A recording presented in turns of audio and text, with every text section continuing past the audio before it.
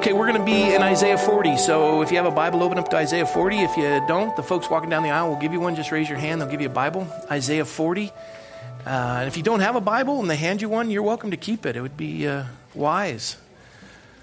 The old adage is a person whose Bible is falling apart is a sign that their life usually isn't. So go ahead and keep it. If you need a Bible, raise your hand. Isaiah 40, it's in the Old Testament. It's about 66 chapters long. We're in chapter 40. And now I'm excited to get to chapter 40. The first 39 chapters are tough to get through. A lot of woes, a lot of trepidation. They're up against unbelievable odds. There's heavy judgment placed upon them. And now the whole scenario changes, starting with chapter 40.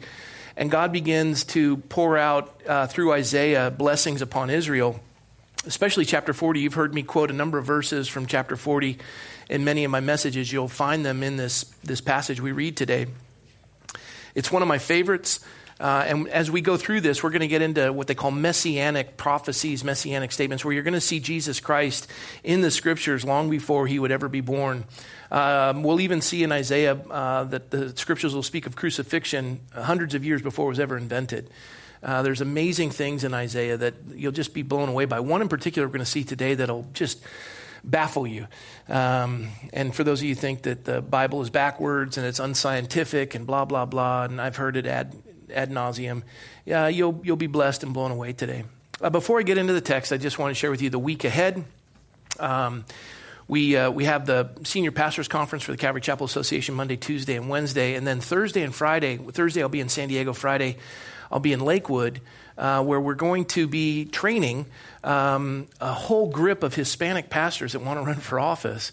And we've brought in a whole crew, and they're going to run. And that's really thrilling. So they're making a difference in the state of California, and these are amazing, amazing folks. And so we'll be doing that this week. I'll be with you the following Sunday, and then we're going to take some vacation time, but I'll still be back on Sundays. But please keep Thursday and Friday in prayer. That's going to be a really epic event and a great opportunity. What else did I want to share with you that was kind of important? I can't remember, so let's forget it. All right, so before we stand for the reading of the Word of the Lord, let me just bring you up to date for those of you who are visiting for the first time. Israel, Jerusalem had been invaded by the Assyrians. They had surrounded Jerusalem. Hezekiah was the king. They had tried to get the Egyptians to help them, so they took all the money out of the treasury to pay the Egyptians to defend them against the Assyrians. And the Assyrians went through the Egyptians like a hot knife through butter, wiped them out. God said it was going to happen. They didn't listen. And God said in the passage, I'm going to wait for you to go through all your attempts to try to do things on your own. I'm going to wait for you. And it's not good to be in a place where God's waiting for you. You want to be in a place where you're waiting on God, not God waiting on you. And so God was waiting on the Israelites to come to the end of themselves. And the Bible says, in our weakness, God's strength is made perfect. And you come to a place in life where you're broken and you say, I need help. And that's when God moves. Humble yourself in the sight of the Lord. He'll lift you up. Most folks say, I don't need God.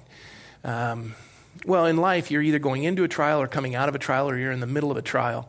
That's life. And the older you get, the harder it gets. And if you don't have a fixed destination and a purpose in life, depression creeps in. I sit on the city council this Tuesday. We're going to rule on a marijuana dispensary and who's going to win the award. And I didn't realize this. I'm 53 years of age. I didn't realize marijuana is the cure to everything.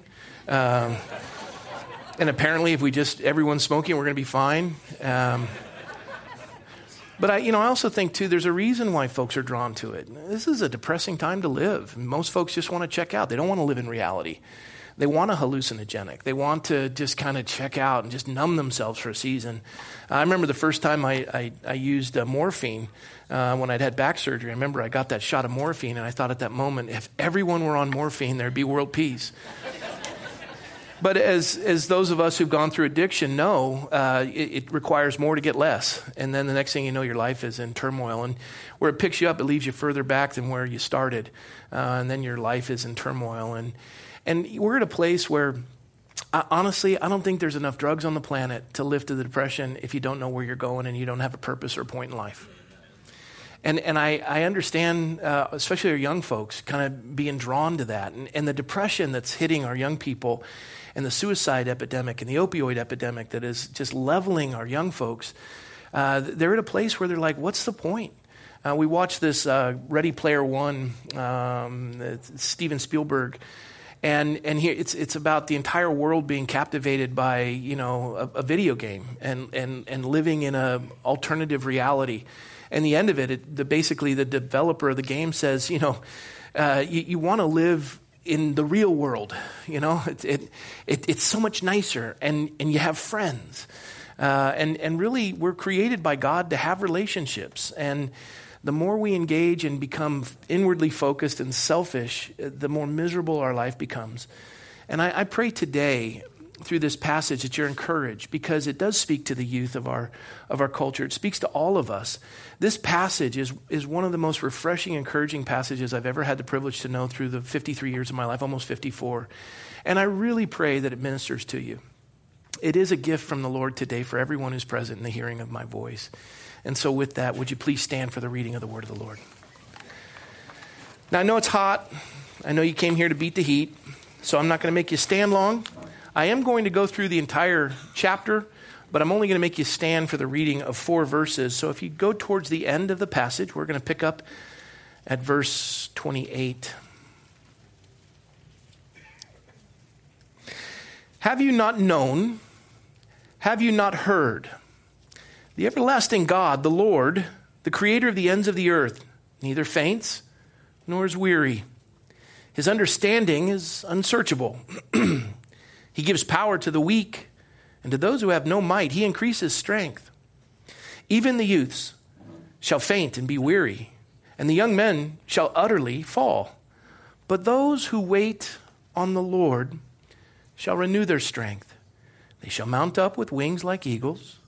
They shall run and not be weary, and they shall walk and not faint. Let's just stop and go home. Lord, thank you for your word. Just the comfort of what you've shared, who you are, and how you bless us when we wait on you. How life becomes so overwhelming when you wait on us to go through our vain imagination to try to live life apart from the one who created us. But then when we come to a place where we wait on you, and faith is taking you at your word and waiting on you, and how we understand how easy it is to wait when we realize who it is we're waiting on. God, I pray that your word would minister deeply to all who can hear my voice. I pray that you'd bless and encourage, especially as I see the passage where it says, the youth shall faint and be weary, and the young men shall utterly fall. Lord, please speak to the young. Let them realize that there is a purpose in all this, that they would not be in despair, discouraged, but they would have a vision and a purpose, that their life would have direction and meaning. And so, Lord, minister deeply, I pray. And we thank you in Jesus' name. Amen. Well, have a seat. I do want to give you a word that we found out that John Mink will not be healthy by this evening. So I will be teaching Genesis 6 tonight, if you guys want to come out. I read it. It's heavy, and I want to do it. So, yeah. My daughter and my son-in-law, actually Michelle's back there holding Abigail. You met her last week. Honey, walk a little forward so everyone can see Abigail. There she is. She's a little over a week old. They met with the mom and the dad are under a bridge in Los Angeles somewhere on crystal meth. She's gone through the withdrawals already. She's doing really well. She's just adorable. Some of the family came out to, seek adopting the baby. But as I was talking to Molly, Molly's done a lot of care for children, babies, and one of the things Molly keeps hearing is, I don't think I could ever do that. Because when you love on a child, your heart gets knitted, and then that child is taken. And the statement is, I don't think I could do that. And Molly says, I can't do it either. Most of the folks that are in foster care do it so they can get adoption for cheap. But there are very few, like Molly and Micah, that do it to help the families be reunited with their kids. You say, well, I don't think I could do that. Well, nobody can do that in yourself. But the scripture says I can do all things through Christ who strengthens me. Did you hear that? That's his word. And if you think in the United States, there's 483,000 children in the foster care program. 483,000 across the United States. And there's 85 million self-professing evangelical Christians that verse applies to, that I can do all things through Christ who strengthens me. Now, for those who just declare themselves a Christian, there's 173 million. But evangelicals who go to church, believe the Bible to be the inerrant word of God, to hold it as a position of faith. And there's only 493,000 foster kids, and there's plenty of room. It's just we have to open our heart. There's only 3,000 here in our community, in the county. If just the Christian community said, you know what, and you say, I can't do that. You know, it is going to be a stretch. And there will be difficulties, and there will be long nights, and there will be broken hearts. But that's being a Christian. That's what makes us different. That's a testimony. I share that because what the Lord's going to do in this verse is he's going to do a couple things. One, we're going to see at the end of the chapter how he's going to lift us up. Wings of eagles, right? We're going to see this incredible blessing he's going to place on us. But the only reason why Isaiah can say this at the end of the chapter is because who he declares God to be at the beginning of the chapter. You see, it's the beginning of the chapter that gives this vision to Isaiah that's fascinating. This is an amazing passage of Scripture, one that has blessed me. And here, what happens is God has delivered the Israelites from the hand of the Assyrians. It is miraculous. Hezekiah had been doing everything he could in his own power to try to stop the Assyrians. He finally ran out of everything. He'd used all the money in the treasury. He'd used everything. And he finally came to a place where he had nothing left. And then, based on what Isaiah had said, watching it all come to fruition, all come to reality, he then says, I guess what Isaiah is saying is true. So instead of God waiting on me, I'm going to go wait on the Lord. So he takes Sennacherib's demands of 200 talents of silver and 30 talents of gold, which he doesn't have. And he says, God, we're in trouble. And he says, no, correction, you're in trouble. Here's a problem, and you got to help. You got to fix this. And so he lays it before the Lord, and he waits on God. And then as you know the story, an angel of the Lord takes out 185,000 Assyrians that night. Boom. And Isaiah is renewed. He's a whole new guy. And he gets 15 years added to his life when he had a terminal illness. And then through that, Manasseh's born. Manasseh was worse than Hitler and Osama bin Laden combined, exponentially worse. And what's amazing about the story of Manasseh is that in the end of his life, he got it right and he reconnected with God. And if God can save Manasseh, yeah, he can save anyone in this room, come to think of it. No sin separates you from the love of God, which is in Christ Jesus our Lord. He's given provision for that. But you have to trust him. You have to wait on him. Waiting on God means trusting and taking him at his word. It's not a static waiting, like standing in a line. It is holding God to his word, praying. Praying is faith. Praying is waiting on God. Praying is reminding God. And one of the reasons why you do this is because as you see this vision God gives Isaiah at the beginning, you start to realize this isn't an exercise in futility. This is an absolute transformation. Prayer doesn't change God. Prayer changes us. It puts us in alignment with what God desires. The Bible says, you have not because you ask not. But then you ask and you don't receive because you ask amiss for selfish reasons. You want your agenda done. You want your timing done. God, do this or else. That's not praying. The model of prayer Jesus gave us, our Father who art in heaven, hallowed be thy name, thy kingdom come, thy will be done. That's the model for prayer. It's not my will, God, you're the cosmic genie in the sky. I'm going to lay out my demands and you better fulfill them. And if not, you and I are done. It doesn't work that way. When you pray according to God's word, the Bible says it's yes and amen. Now you can only pray according to God's word when you know God's word. That's why we memorize it. That's why you should be reading it. And so what's fascinating is because of the knowledge of this passage and who God is, as Isaiah will reveal through the Spirit of the Lord, it strengthens him at the end to understand what God wants to do in and through us as we wait upon him. And so with that, let's take a look at the passage, chapter 40, verse 1. And this is where the entire narrative changes.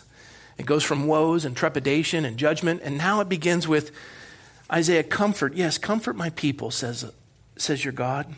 Speak comfort to Jerusalem and cry out to her that Her warfare's ended, that her iniquity is pardoned. For she has received from the Lord's hand double for all of her sins. Meaning, I'm blessing her double from all the iniquity that she's done. I'm going to bless her doubly. The voice of one crying in the wilderness. Fascinating verse, chapter 3. This is the verse that John the Baptist used when he came in the spirit of Elijah to declare the birth of Jesus Christ, that he would be the Messiah of the world. And he used this exact verse in Isaiah 40. He says, the voice of one crying in the wilderness, prepare the way of the Lord, make straight in the desert a highway for our God. Every valley shall be exalted, and every mountain and hill brought low. The crooked places shall be made straight, and the rough places smooth. The glory of the Lord shall be revealed, and all flesh shall see it together. For the mouth of the Lord has spoken.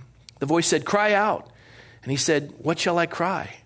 Now this is interesting because when I was up north, I had shared with my friend Jackie Irwin. I said, Jackie, when my boys were 13 years old, when they turned 13, I took them on a walkabout. Where I said, from 12 to 13, it's the Hebrew mindset that you go from a boy to a man. There's not tweens or, teens. It's childhood and then adulthood. And it happens at 13. In the Hebrew culture, it's a bar mitzvah for the boys and a bat mitzvah for the girls. And you are now responsible for your life from this point on.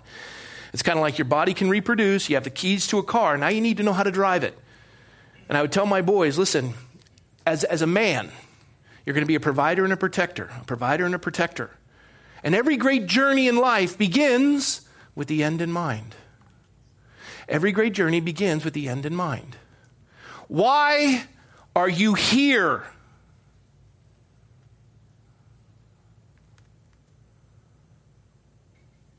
Where are you going? What's the point? As I would say that to my boys, the beginning of our walkabout started up at the cemetery. I was telling Jackie this. I said, I asked the boys to observe, what do you see? Now they turned 13 at different times, and so I was with them individually, but I would say to my son, what do you see? I said, well, tombstones. Okay. What else do you observe? Oh, there's a name on it. Year of the birth, year of death, dash in between, some pithy statement underneath. Some of them, well, very few of them have flowers. Some are fake flowers that are faded. Others are wilted. Some have fresh flowers, but very few. Yes. What else do you see? Okay. What don't you see? Oh, I don't see any people other than the groundskeeper. Yes. You see, every great journey begins with the end in mind. We all have death in common. Now, where are we going and why are we here? Are you some cosmic accident? Are you some primordial soup? Were you created by chance? You live in simply a materialistic world? Or is it just a physical world? Or is there metaphysical concepts like love and hate and good and bad? I love it when people who are evolutionists or people who are believe just in the physical realm say to me, "You're evil." I go, "Oh, time out! You're using my worldview. You can't use evil. That is a metaphysical term. You can't use love either. Yeah, that's not material. Where do you come up with having any morality at all? And if this is just a physical world, why wouldn't rape be legal? Because if it's survival of the fittest, don't you think your DNA should be everywhere? And if you press that in this educational system today, they're without excuse. You can't even say Hitler was evil. Because there isn't evil. It's a physical world. How depressing. Where are you going? Why are you here? Are you like Nietzsche screaming in the darkness? Are you howling at the darkness of the night sky as though somehow you have a significance? You are a gnat on the butt of an elephant. You're nothing. You see, the scripture points it out, and I told my boys this in verse 3, the voice of one crying in the wilderness, and as it drops down, after he declares this, as it drops down, it says in this passage, verse 6, cry out. And he said, what shall I cry? He says, all flesh is grass. And all its loveliness is like the flower of the field. The grass withers, the flower fades, because the breath of the Lord blows upon it. Surely the people are grass, and the grass withers, the flower fades. But the word of God stands forever. I said, boys, you know why there's no one here at the cemetery? They might come once or twice a year. Anniversary, birth date. And when they get older, they're going to die, and they're not going to visit anyone. Oh, you're important. You're significant. Well, you get a larger tombstone. You're like a flower. You're here for a moment, and then you're gone. And if there's no point in life, and you don't know why you're here, you have no idea where you're going.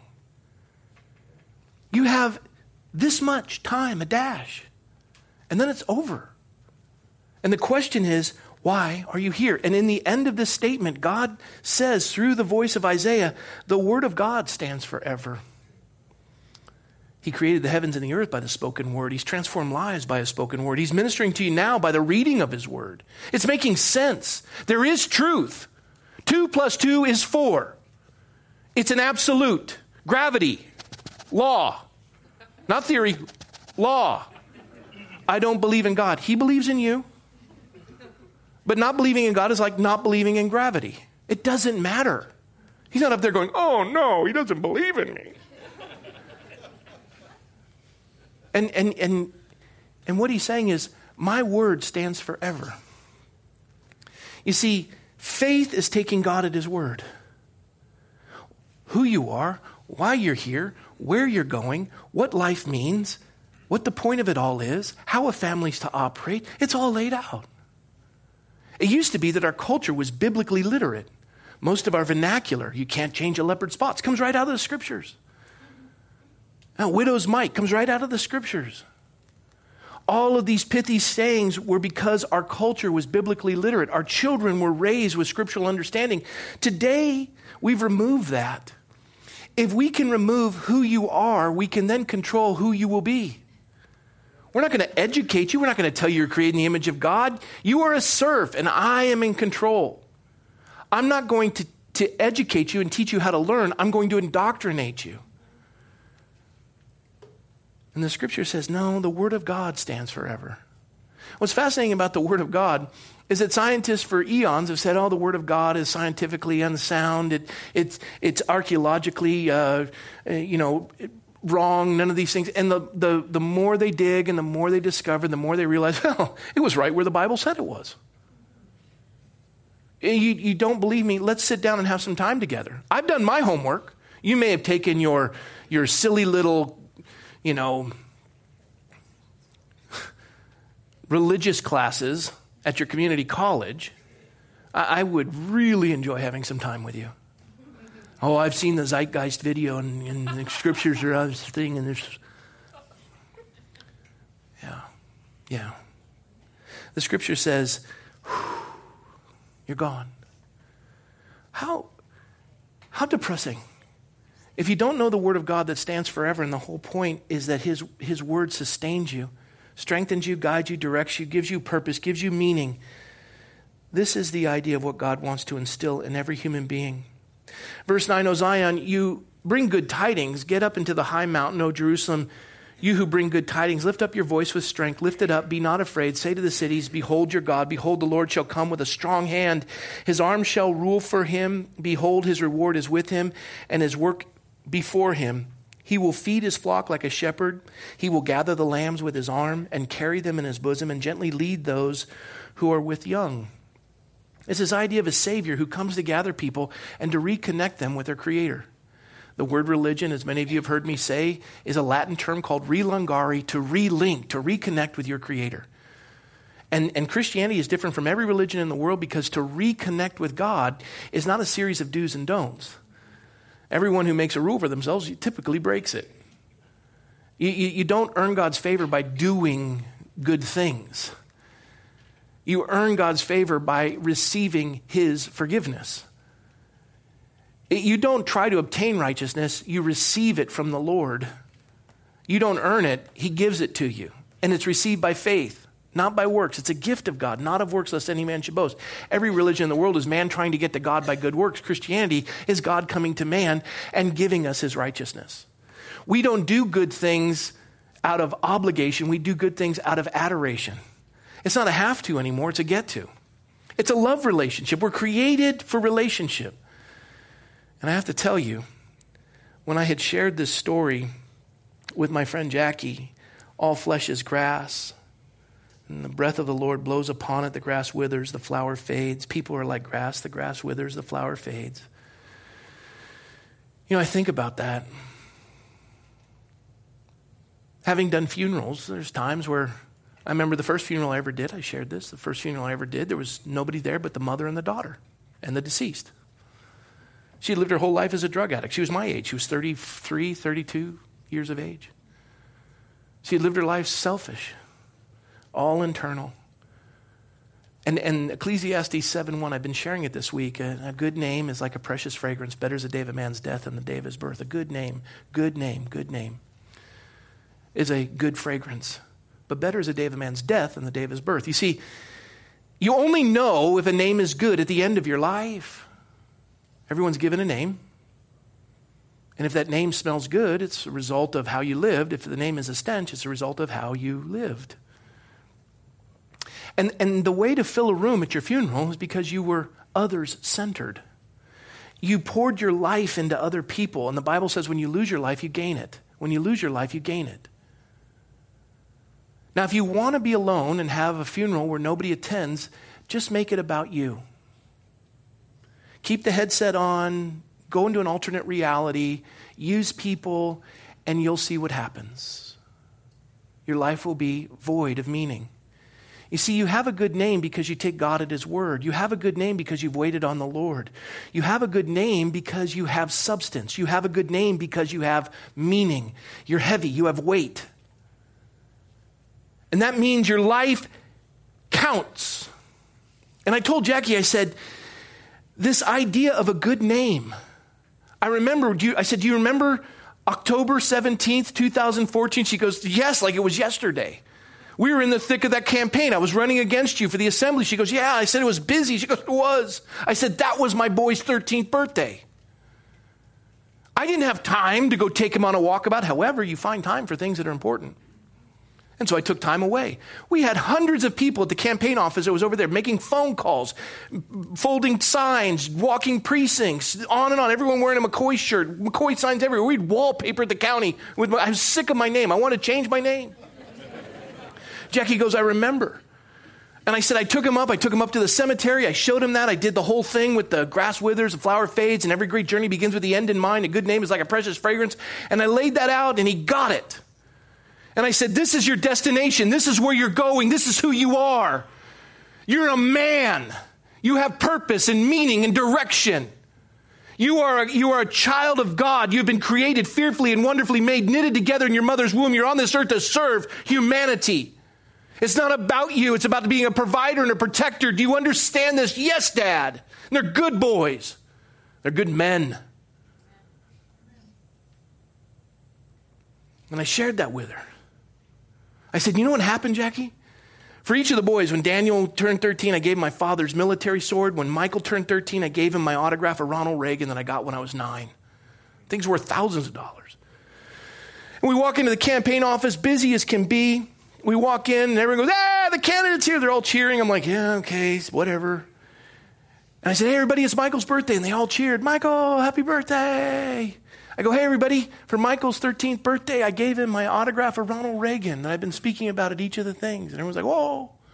We put it on the table. And you know what? Everyone put the phones down. And they stopped doing everything, folding. Everyone got up, walked over.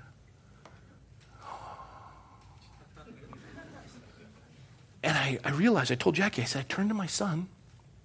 I said, Michael, a dead man's signature is more valuable than a living candidate's presence.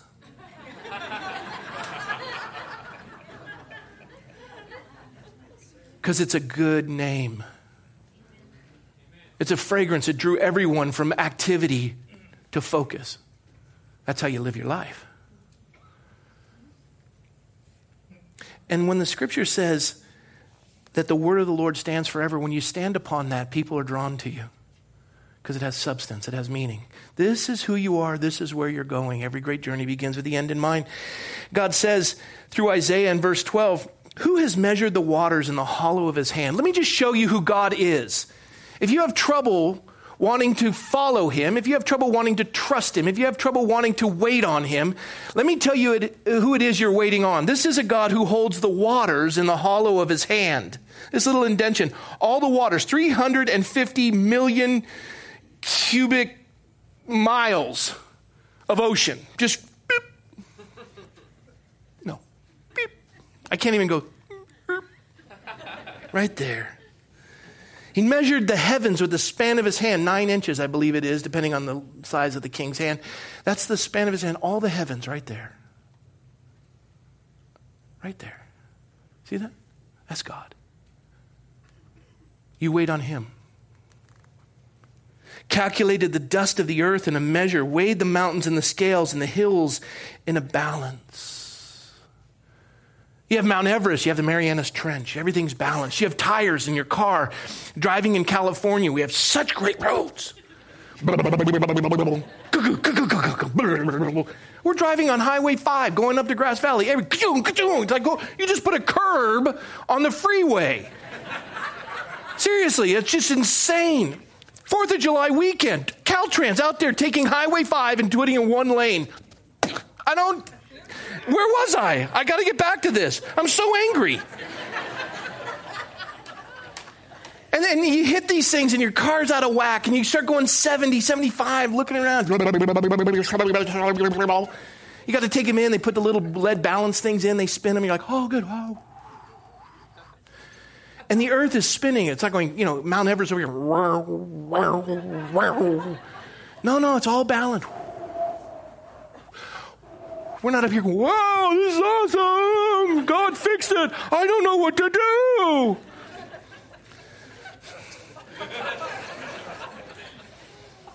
He's weighed the mountains in the scale and the hills in a balance. Who has directed the Spirit of the Lord, or who, as his counselor, has taught him? I mean, I get fascinated by people who go, I've got questions for God. He owes me some answers. And then nobody in the room, including myself, has ever said, God, I don't think you really understand what you're doing. Okay, I have said that. If I were in charge, I wouldn't do it this way. It's a wonder you have any friends the way you treat them.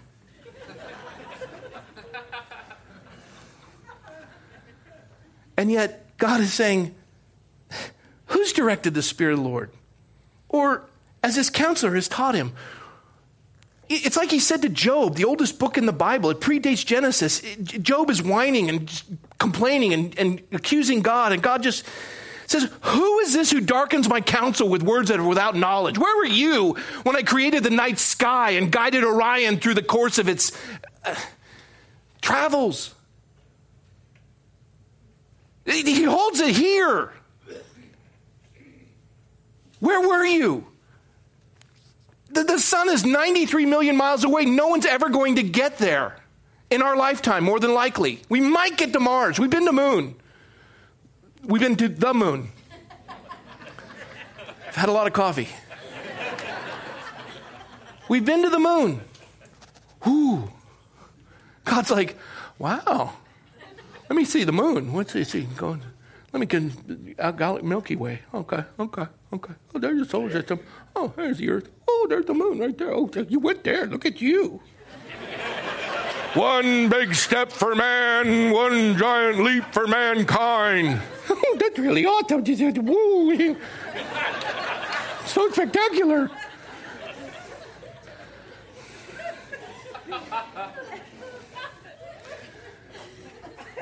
The scripture says, who instructed him and taught him in the path of justice? I love this one, the path of justice. I am for social justice. You know what social justice is? Democracy. 50.1% of the people declare that this is immoral. And so let's just eviscerate the 49.9% of the rest of humanity. And it's a moving scale. It's a moving scale. Try to hit it. Call me by my right pronoun.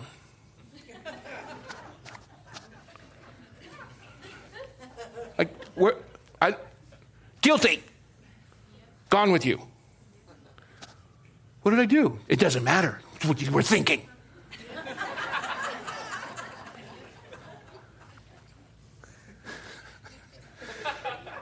Our kids have to deal with this. And as I look at this, it says, taught him the path of justice. There's not social justice. There's just justice.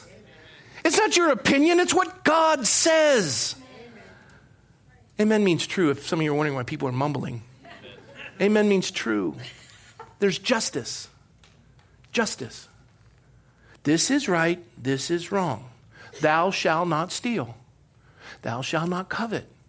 Who are you to judge me? That's not mine. That's God's. You want to take it up with him. He'll wait for you. You don't teach him the path of justice. He's the embodiment of justice. Who taught him knowledge? He's the one who created the universe. He's the one that gave the order. He's the one that gave the design. Oh, I don't believe in God. I've never seen him. You're praying to God you don't see. I've never seen the architect or the builder of this building. But it screams of a designer. The sun rises, the sun sets, there's 4 seasons. You look at everything, every cell is intricate and detailed. It's a designer. You've got to shelve your brain to come up with some sort of bizarre, coinky-dink thing to remove some sort of accountability to a God who fashioned you and made you. And the scripture says, he showed him the way of understanding. Behold, the nations are as a drop in a bucket and are counted as small as the dust on scales. The nations, they're counted as small as dust on the scales. This is such a picture because you have these ancient merchants that would have the scales, and you'd come in to want to buy something, and they would take their weights to put it on. You'd put the amount, and I want a pound of this. And just to show that they were honorable and they were straightforward, they'd take the scale and they'd lay it on the table, and they'd clear the dust so it'd settle well, and then they'd take the scale and they go, and the dust would come off. And they go, nothing there to get in the way of this weighing. I am honest. And that's what God is saying the nations are. That's the... We're in a trade war with China. North Korea has nuclear weapons.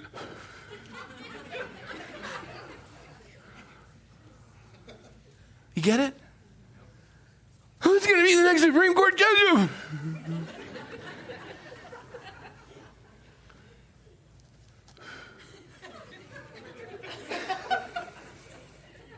Verse 18, to whom then will you liken God? Or what likeness will you compare to him? The workman molds an image. The goldsmith overspreads it with gold. The silversmith casts silver chains. Whoever is too impoverished for such a contribution chooses a tree that will not rot. He seeks for himself a skillful workman to prepare a carved image that will not totter. Have you not known? Have you not heard? And what he's saying is, listen, people will do anything other than worship God. And they go, you know what? I love my sin so much that I don't want to walk away from it, so I'm going to deify my sin. I am not addicted to pornography. I am just a worshiper of Aphrodite. And I'm going to make a little golden image. I am not an alcoholic. I just worship Bacchus, the god of alcohol.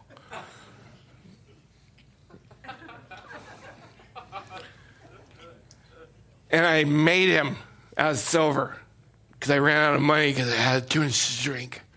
I couldn't get a job. But my parents left me some silver. And I'm going to sell it later because I'm thirsty. Ever been to a Chinese restaurant with Buddha? He's just sitting there. Big, and his belly's a little bigger than mine. And I don't know how he gets so big. He never eats. They put a bowl of oranges in front of him. And I come in and they just get rotten. And they're like, oh, Buddha's not hungry. He's got to be hungry. How do you get like that? He never eats. He should be emaciated. Fashioned with bronze or gold. And you just make a god. Because if I can make a god, I don't have to be submitted to the God. And you can have any God you want. For some, it's the God in your garage. For some, it's the God on your television. For some, it's the God at work. For some, it's a relational God. Everybody, whatever you spend your time, treasures, and talents doing, that's your God. And the Lord says, have you not known, folks? Have you not heard? Has it not been told to you from the beginning? Have you not understood from the foundations of the earth? Come on, everybody, pay attention. Have you not been told from the beginning? Have you not understood from the foundations of the earth? It is he who sits above the circle of the earth. Yeah, it is he that sitteth upon the circle of the earth. The book of Isaiah was written sometime between 740 and 680 BC. This is at least 300 years before Aristotle suggested that the earth might be a sphere. That's right there. I didn't make it up. Actually, one of the manuscripts of the Dead Sea Scrolls contains that. So there you go. Put that in your pipe. Smoke it. It's right there. It is he who sits above the circle of the earth, and its inhabitants are like grasshoppers, who stretches out the heavens like a curtain, spreads them out like a tent to dwell in. He brings the princes to nothing, and he makes the judges of the earth useless. Princes, do you know who's in power? And I remember saying, the depression, the person was saying to me, there's so much depression in the country. I go, yeah, you know why? Because we think, and listen, if your hope is in who is occupying Air Force One, in 4 to 8 years, you're going to be depressed. I was depressed for 8 years. Now I'm a little happier. Some of you are depressed, and soon you'll be happy. Because the scripture says he brings princes to nothing. Other than Ramses, name one person for the pyramids were named after. You can't. King Tut. No, he didn't get a pyramid. Wrong. Name who the chief justices were in 1860. You don't know. You probably can't even name the presidents. We're grasshoppers. We're here, gone. He brings princes to nothing. You go, no, you don't understand. Kim Jong-un is just, he's vicious. Done. Donald Trump is evil. Some of you are going, no, don't blow.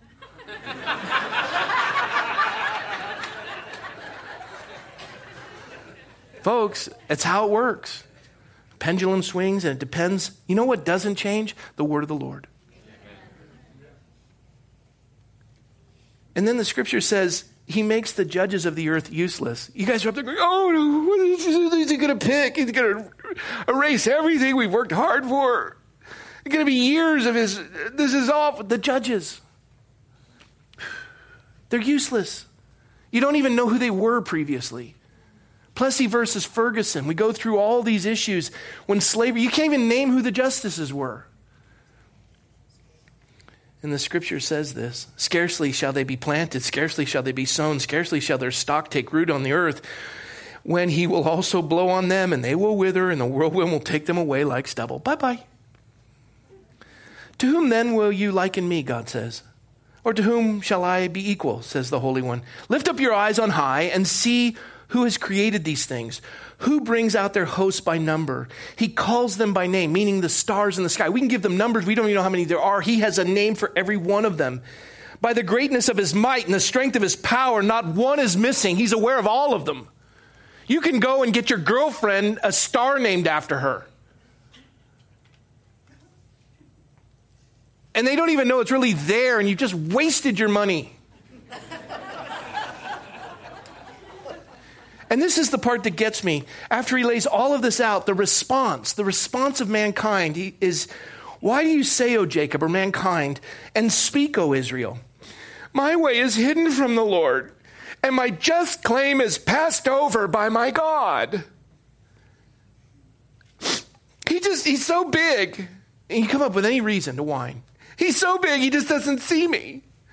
I remember one kid when I was little, his name was Sean. We used to walk to school together. There's a big 2-story house here, big 2-story house here, a 1-story house. He goes, Santa's not coming to my house because he won't see it. I'm like, well, first of all, Sean, there's not a Santa, and we'll bring you some toys. There's not a Santa? Have a wonderful life.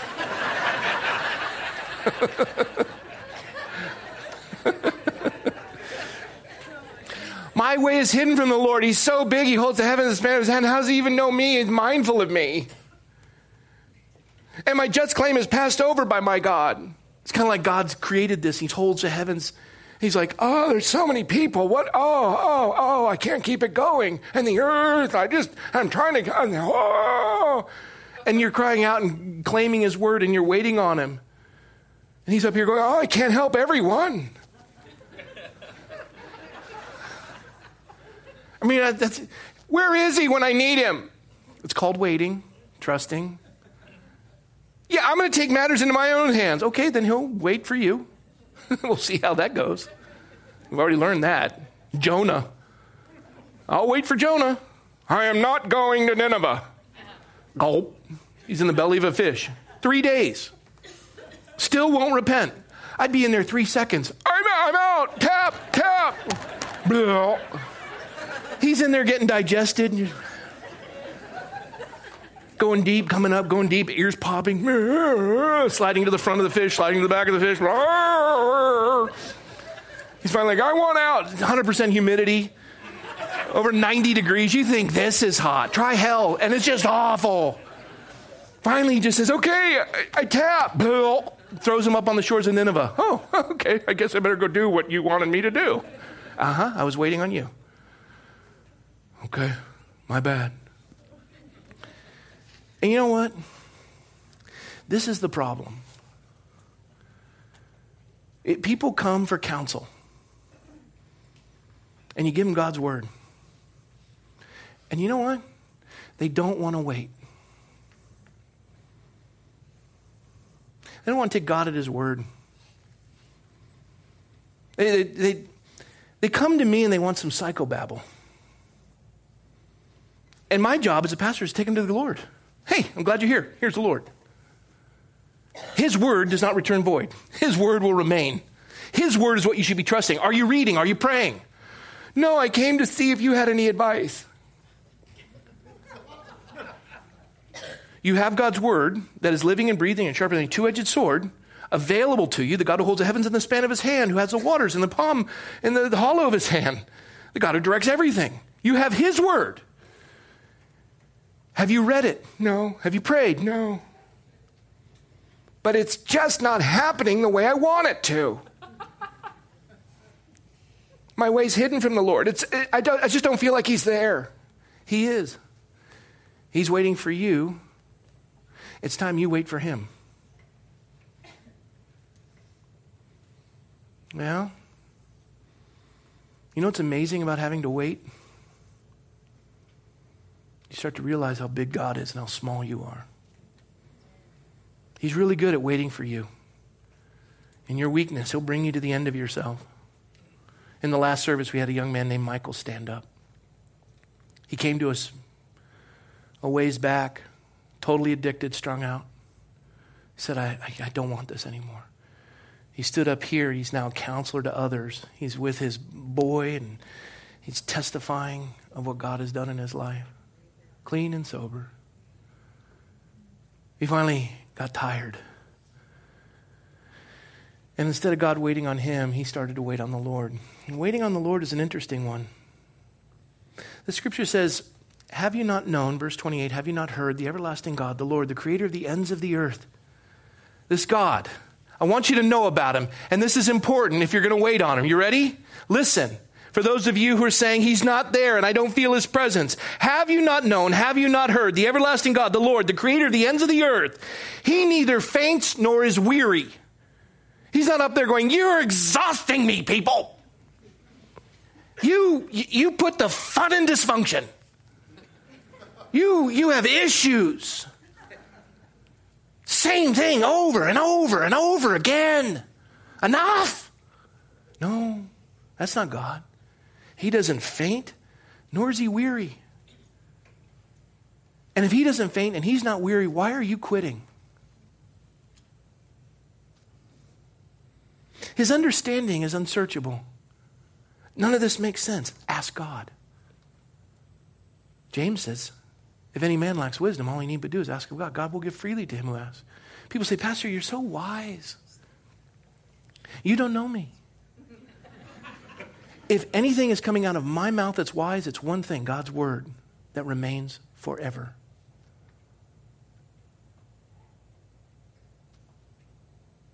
His understanding is unsearchable. He gives power to the weak. I am going to take control of the situation. I'm just going to do what I need to do. Well, you're not weak. You're not weak. You still have strength to be prideful and to run life your way. Humble yourself in the sight of the Lord. He'll lift you up. And most folks are listening to me say that. They're going, yes, my spouse should do that. I need a baseball bat to hit you over the head with. It's about you. You're going to play that later, and I'm going to be in trouble. The only side of the street you can clean up is your own. And you wait on the Lord.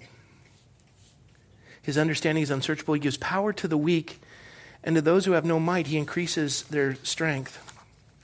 I love this. It's such a profound picture to me.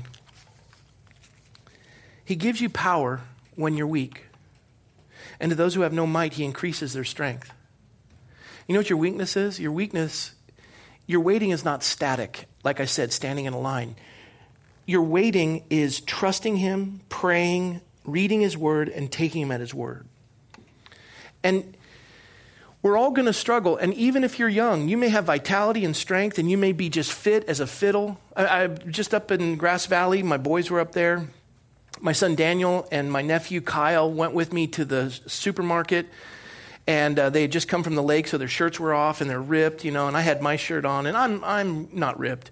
And we walk in, and we have groceries, and the checkout lines are packed, and there's girls in each of the lines, checkout ladies, and they're young, and they see the boys. I'm free over here. We're open. Could you just move? Thanks. Come on. I got this is open right here. And I'm like, hey, this is cool. Hey, bring you guys with me more often. How you doing? Are they with you? But even youth shall faint and be weary, and the young men shall utterly fall.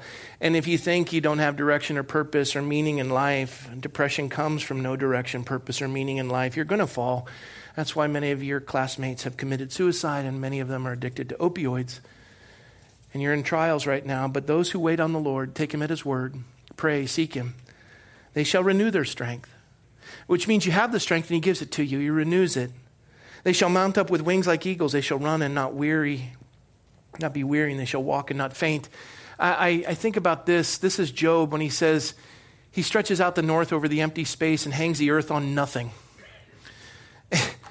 I mean, Job, this, again, predated Genesis. You can imagine when he wrote that, all the Greeks were saying, you stupid idiot. You know that the earth is on the back of Atlas, standing on a tortoise who's on top of elephants.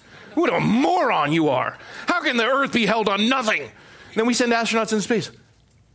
Wow, it's just a big blue ball. I just sat right out there. There's nothing. There's no thing to that do. Nothing. It's right there, big blue ball. Hey, look at that. Let's go back to Job. Hangs the earth on nothing. That's the Bible. That's what you trust. That's what you take at God's word. That's faith. That's waiting on the Lord. There's NASA.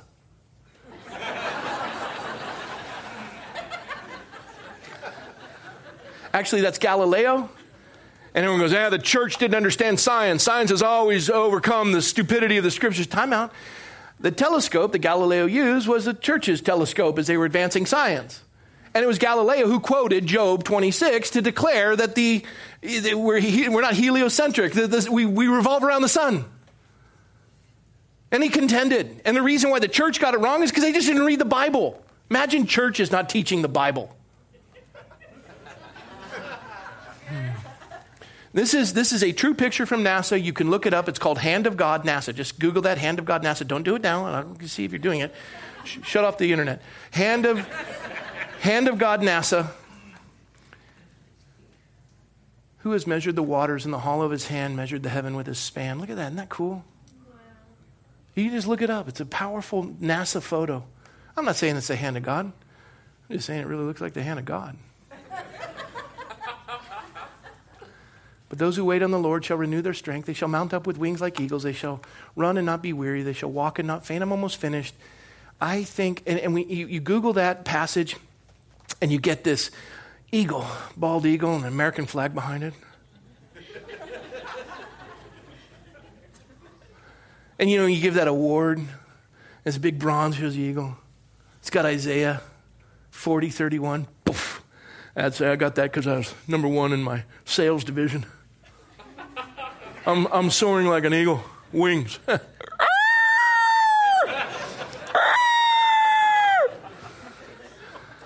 But notice the structure of the verse. It begins with those who wait on the Lord. It's not static, means taking God at his word, praying. Those who wait on the Lord shall renew. They had strength. They lost it. Now they're renewed their strength. They shall mount up with wings like eagles. Mount up with wings like eagles. It's a cool passage. You see, I was just up in Montana and I watched some of the Eagles. Not the football team. And they had cliffs. And on these cliffs, these ravines, the eagles would sit there and they'd get up in the morning and they'd preen themselves, I think is what you call it. And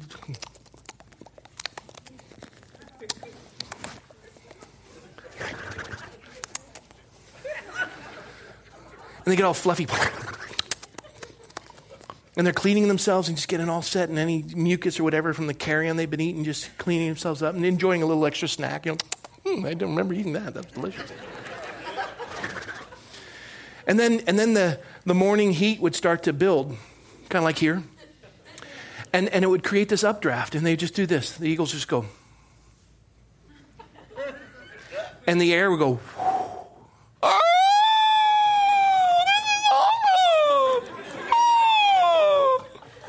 And they go higher and higher. And they hit another updraft. You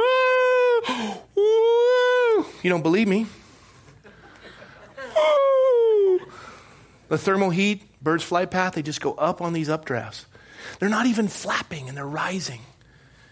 And this is what God does. You remember it if you're a Christian. You came to the Lord, you were burdened, heavy laden, you were out of strength. You just said, God, help me. Would you forgive me? And he says, of course I forgive you. I've cleansed you. I've cast your sin as far as the east is from the west. Remember no more. For God so loved the world, he gave his only son, that if you believe in him, you will not perish, but have everlasting life. I've forgiven you. You're my child. We're reconnected. God, nothing stands between you and me. Nothing. Not all the stuff I've done. I was going to say crap. Not all the stuff I've done. No. Matter of fact, I've forgotten it. I don't even know what you're talking about. And you haven't been saved by works. You've been saved by grace through faith. It's not of works. It's a gift from me. You can't boast about it. I've given you my righteousness. You didn't have to earn it. All religions in the world are man trying to get to God by do's and don'ts. This one is, I just came to you and gave you my righteousness. I put it on your account. You receive it by faith. It's a gift.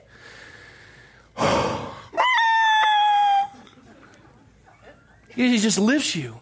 You remember that? Do you remember how joyful you were the first? I can fly forever. This is so awesome. I'm flying. Remember that?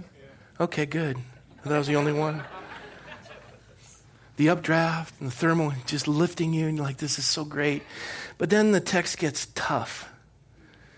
You go from these wings like eagles, and then it goes to, and they shall run and not be weary. I would think you go walk, run, fly. You go fly, run, walk. Here's the running part. Because you're like, you know what? I can't wait to run and tell everybody about this soaring adventure I had, and I want to run and tell everyone that they would know the good news, the gospel. I want to tell them how to come to Christ. I want to tell them about the salvation by grace through faith. It's a gift of God. I just can't wait to tell everybody about it. Deliver from my sins, cast as far as east from renewed. I'm a new creature in Christ. I mean, I have direction, I have purpose, I have meaning. Life matters. My depression is lifted. I just want to run and tell everybody.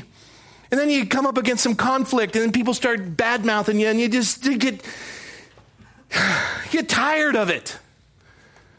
Christians, run. I'm not weary. Keep running. I love this. You know who that is? His name's Eric Liddell. He won actually 2 gold medals in the 1924 Olympics in Paris. He was supposed to run the 100 meters, but because they were held on Sunday, he wouldn't do it because he was a pastor, he was a Christian. God's word remains. The rest of it is fluff. I'm not doing anything that's contrary to God. I'm going to wait on God. What are you, crazy? Your country has brought you to the Olympics to run your best event, the 100 meters. And you're going to wait on God because you don't want to run on the Sabbath? Aren't you a little uppity, a little too religious? He'd grow weary. He would say to his sister, he says, Mary, I feel God's pleasure when I run. He was Scotsman. He says, I feel God's pleasure when I run. I want to glorify him. I don't run for England. I don't run for me. I run for his glory. That's why he did what he did. What's amazing about him is in the 400 meters, which wasn't his best event, and it was awful. They put him to run the 400 meters. It was held on a weekday, a race he ended up winning. Got the gold medal in a race that he wasn't even and people were stunned, and he would run with his head back, this unconventional running style. It's Chariots of Fire. You watch the movie. It's fascinating. His testimony, and as soon as he finished at 1925, he finishes the Olympics, 1925, he goes to China to be a full-time missionary. And he died in a concentration camp in China that was operated by the Japanese. And so when you get to the passage that we read that says, they shall run and not be weary, then it goes, they shall walk and not faint. He knew what it was like to run and to tell everyone. And he would run and then he would preach, and he'd run and he'd preach, he'd run and he'd preach. He wouldn't grow weary, he'd do service after service. And then he ends up in China, and he's not running anymore, but he's preaching. And now he's in a concentration camp, and he gets one bowl of maggot-laden rice a day. His muscles wither, not even the strength to get from place to place as he's watching his young physique fade and walk and not faint. Everything he could to do was stay awake, and he ended up dying 1945. You see, walk and not faint. This man is Paul Solopek. Paul Solopek. He was born in Barstow, California. That almost looks like Barstow.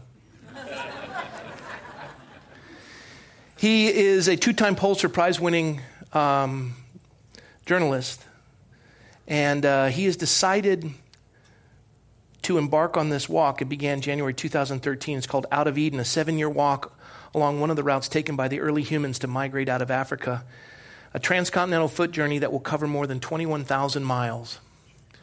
He's more than 3/4 of the way through. And I got news for you. The only way I would ever do that is if there was a point. Oh, what are you doing? I'm just walking. Forrest Gump, I'm just running. No. It doesn't work that way. Why are you doing this? I want to detail for mankind how you came out of this region of Mesopotamia and how we migrated around the earth. I want to journal it, and he is so other-centered. His family was Christian when he was raised. He talks to people along the journey. He is intrigued. He carries very little with him. Pours his life. He was imprisoned in Azerbaijan or the Sudan. I don't even remember. But he walks. He walks. And here's the part about the text that I want you guys to understand. They shall walk and not faint. You get tired. This is a cool dude. His name's Travis Mills. Travis Mills is a friend. Not a close friend, but a friend, an acquaintance. I had lunch with him, my wife and I did. Staff Sergeant Travis Mills. Really cool guy. He had 3 tours of Afghanistan. The 3rd tour in 2013, he was blown to shreds, and he was one of 5 surviving quadriplegics. Blown apart. Man loves the Lord. You say, oh, I can't go on, Pastor. I'm just weary. God's waiting on you. You want to wait on him, you can do all things through Christ who strengthens you.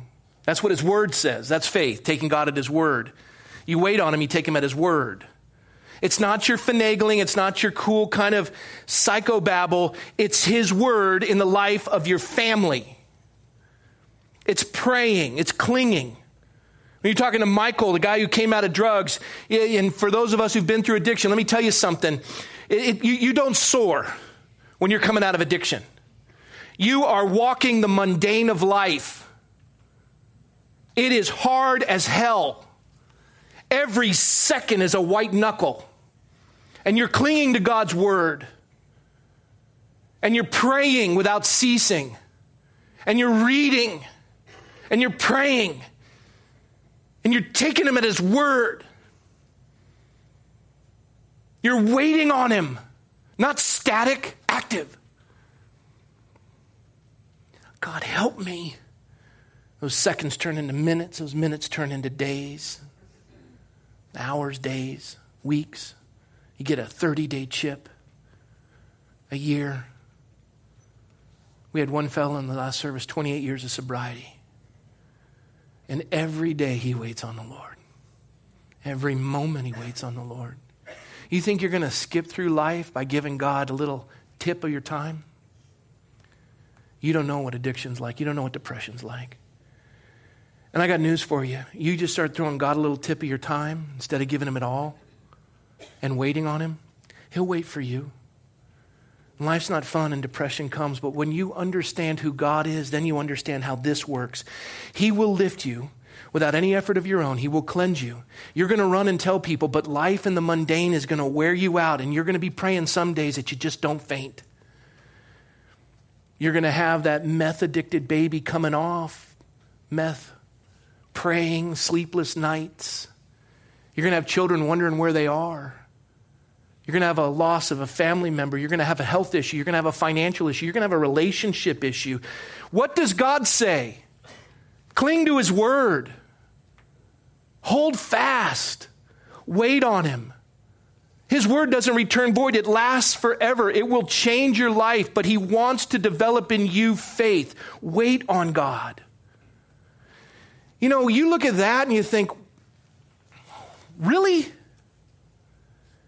You say, Pastor, I just can't go another step. He's got to put his legs on before he takes another step. I can't do this. Stop your whining. I can do all things through Christ who strengthens me. That's faith. That's waiting on God. We want every reason to say, my way is hidden from the Lord and my just claim is passed over by my God. I just don't feel his presence. Enough already.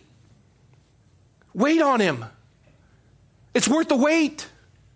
He'll lift you. You'll run. But listen, life is worked out in the mundane. Every decision you make should be founded on the word of God. We should be men and women of prayer. 440,000 foster kids, 85 million evangelical Christians. I can't do this. I can't. No, it's not I can't. I won't. You can with Christ. You won't. You see, folks, we are more than conquerors in Christ Jesus. When I met him and I heard his testimony, he blew me away. He hates the term wounded warrior.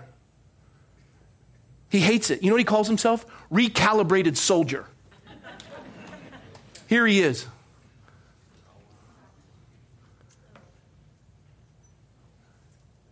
He's an amazing man.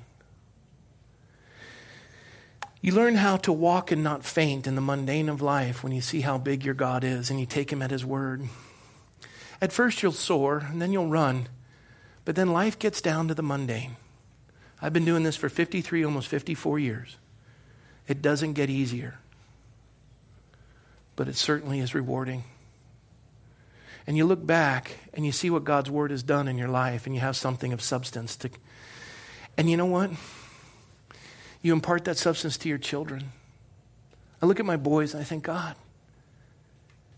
I didn't deserve kids like this. I look at my girls.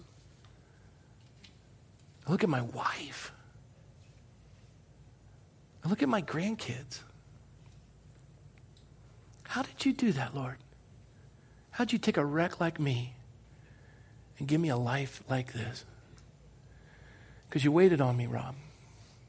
In the mundane of life, you took me at my word, and my word never returns void. But Lord, all the mistakes, I forgot those. You forget what's behind, Rob. You strive for what is ahead. I got you. You keep your eyes on me. We've already been through the eagle lift. We've been through the running part. But now, the older you get, the heavier life becomes. and you walk with me, you won't faint. And your body will start to fail, but your heart will be strong. Lives will be blessed. And you'll get to the end of your race, and your name will have a good fragrance. Walk with me. Wait on me. Watch what I'll do. And the easiest way to wait on God is to walk with him. The easiest way to wait on God is to take him at his word. And the easiest way to do all that is to realize how big he is. Start with the beginning verses before you get to the end. And then you realize the great joy of life is just to keep walking. Walk by faith, not by sight.